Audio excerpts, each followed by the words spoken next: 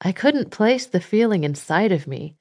I mean, I had been turned on before, but this was different. This felt almost primal, like something inside of me was waking up for the first time in my life. I was hoping that you would come over, he said. The sound of his voice almost made me lose the ability to form a sentence.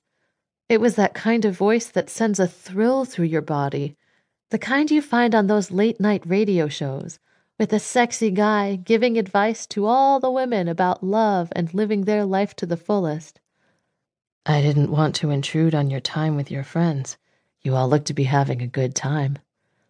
I had to remind myself that I needed to give this gorgeous man an actual answer, instead of just staring at him and trying not to blush at the fact he still hadn't let my hand go. Oh, well, it wouldn't have been a bother. I'm sure they would have loved a chance to look at you up close. Oh God, I couldn't believe I had actually just let those words fall out of my mouth. This was ridiculous. I couldn't have been more obvious.